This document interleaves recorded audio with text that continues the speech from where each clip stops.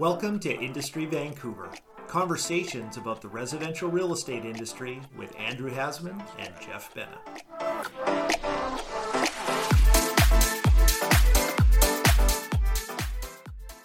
Happy New Year! Thanks for joining us again at Candid Vancouver Real Estate. We're talking about all the issues in Vancouver real estate. I am Andrew Hasman. I'm Jeff Bennett. We're going to talk to you today about our year-end recap for 2022. New ban on foreign buyers. The new anti-flipping rules. Updated speculation and empty homes tax. The expected rise in Vancouver property taxes. The new provincial rescission period for real estate. I think that's enough for now. There's a lot of stuff going on. There's a lot of stuff. Let's throw in some 2023 predictions. Let's do that right now. Okay, so keeping in mind, we're better realtors than accountants and lawyers.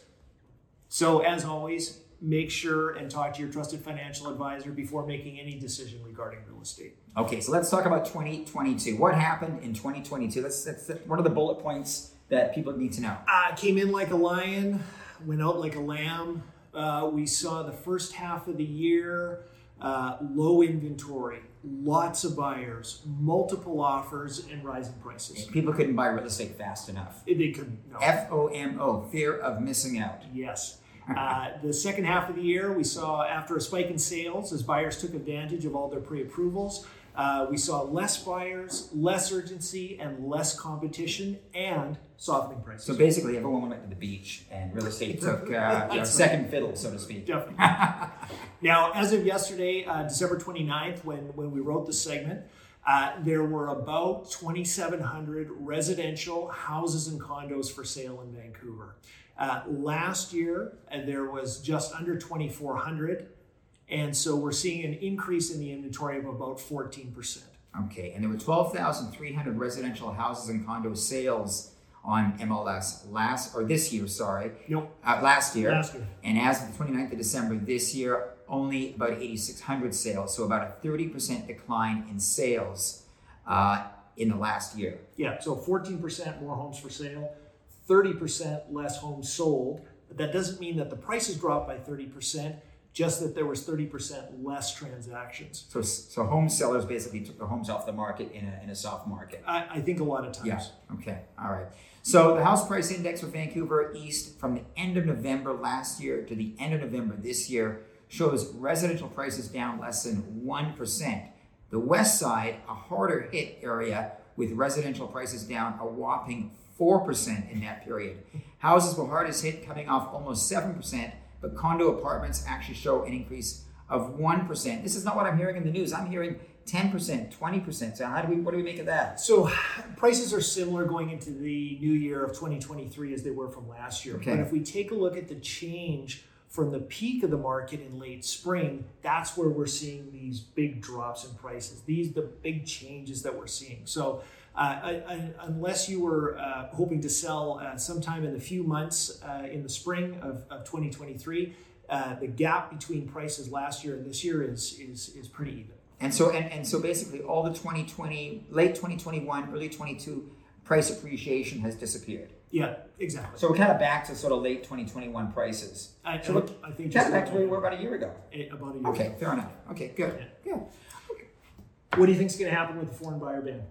Not much. Foreign buyers have really been out of the market for the last sort of 5 years. When they imposed the 20% property transfer tax for foreign buyers, that basically, Massive discouragement. Huge discouragement, yeah. And so I don't think it's going to make much of an impact. Obviously, stay tuned, but I think that's a negligible impact. Yeah. And the anti-flipping rules? Anti-flipping rules, basically, if you buy a property and you sell it within 12 months, the government's now going to tax it as income as opposed to capital gain. So there's a disincentive there. You're going to get dinged on a higher tax. Again, it's going to definitely affect speculative investing. There's no question. Yeah. Not sure if this is a good idea. What's your take on it?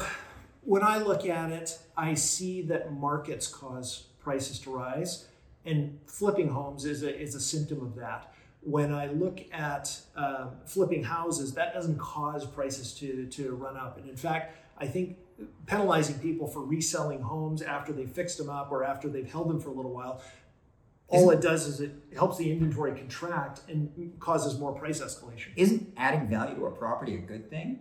I think it is. You're giving more options for people to live in. You're increasing the supply of nice homes, all kinds of things. What about the jobs it creates as well? You're calling in painters, contractors, plumbers to do all this work, and obviously if less people are buying these homes to flip them, then there's obviously a decline in demand for these tradespeople. There's a big knock-on effect where the money that comes into the economy, in the builders and these other things, it does a lot to keep things going. I mean, real estate is a big part of what makes British Columbia move, and so anything we're doing to sort of slow that down, I don't think not a good thing. Not a good thing. Okay. 3-day rescission period coming into effect in a couple of days. Buyers are going to basically have 3 business days after signing a contract to walk away. What do you think? How does that affect things going forward? I'm in favor of anything that makes house buying easier and more comfortable. So if we've got a 3-day period where people can get an inspection, where they can make sure their financing is in order, I'm 100% in favor of it. There's been a 7-day rescission period in place for new construction condos for as long as I can remember. It hasn't done anything negative to impact that market. Okay, so there you go. So obviously consumer protection. I was doing a quick calculation. If you buy a property on a Friday and it's a long weekend, yes, you actually get up to 6 days, including the weekend plus a stat holiday. So if you buy it on a Friday, Monday's a holiday, you've actually got till midnight on Thursday to decide if you want to buy that property or not. Yeah, it's 3 business days. And if you decide not to go ahead with it, there's a penalty. 0.25%. So on even numbers, on $1 million, it's $2,500? Yes. Yeah, okay, fair enough. So let's talk about predictions for 2023. We've got obviously interest rates, dramatically higher than where they were this time last year. And that's been the main factor for this big slowdown in the real estate market, not just in Vancouver, but across the country. But, what's in store for 2023? I'm cautiously optimistic. I think that people can only stay on the sidelines so long, either as buyers or as sellers. Eventually homes that need to be sold need to be sold. People that need an extra bedroom, they need more space, they need to be in a different location. You can't just wait forever. So those factors will continue to be in play. I think we'll get into a little bit more normalized position with higher interest rates. We'll see what happens with the economy. There might be some more stability. Overall, I think it's going to be a stable year and an easier year to buy and sell. I think it's great. I've always said, in the 3 decades that I've been helping people buy and sell real estate, it's amazing how much more comfortable it is working in an environment where we've got stable, equilibrium in the marketplace. Buyers have time to make a decision. They've got time to do their due diligence.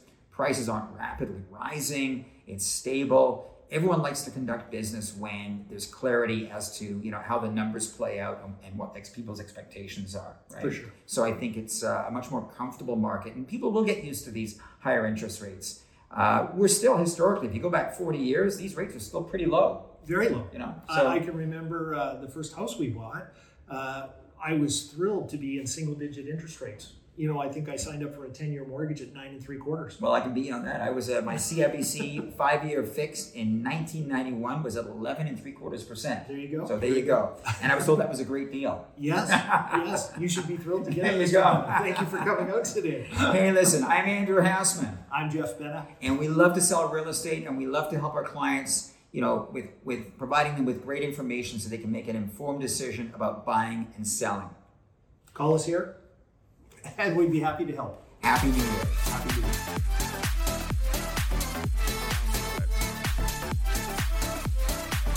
Thanks for tuning in today. We appreciate your time and your attention. If we can be of further help or information, we look forward to hearing from you. We respectfully acknowledge that we live, work, and play on the traditional territories of the Coast Salish people, including the Musqueam, Squamish, and Tsleil-Waututh nations.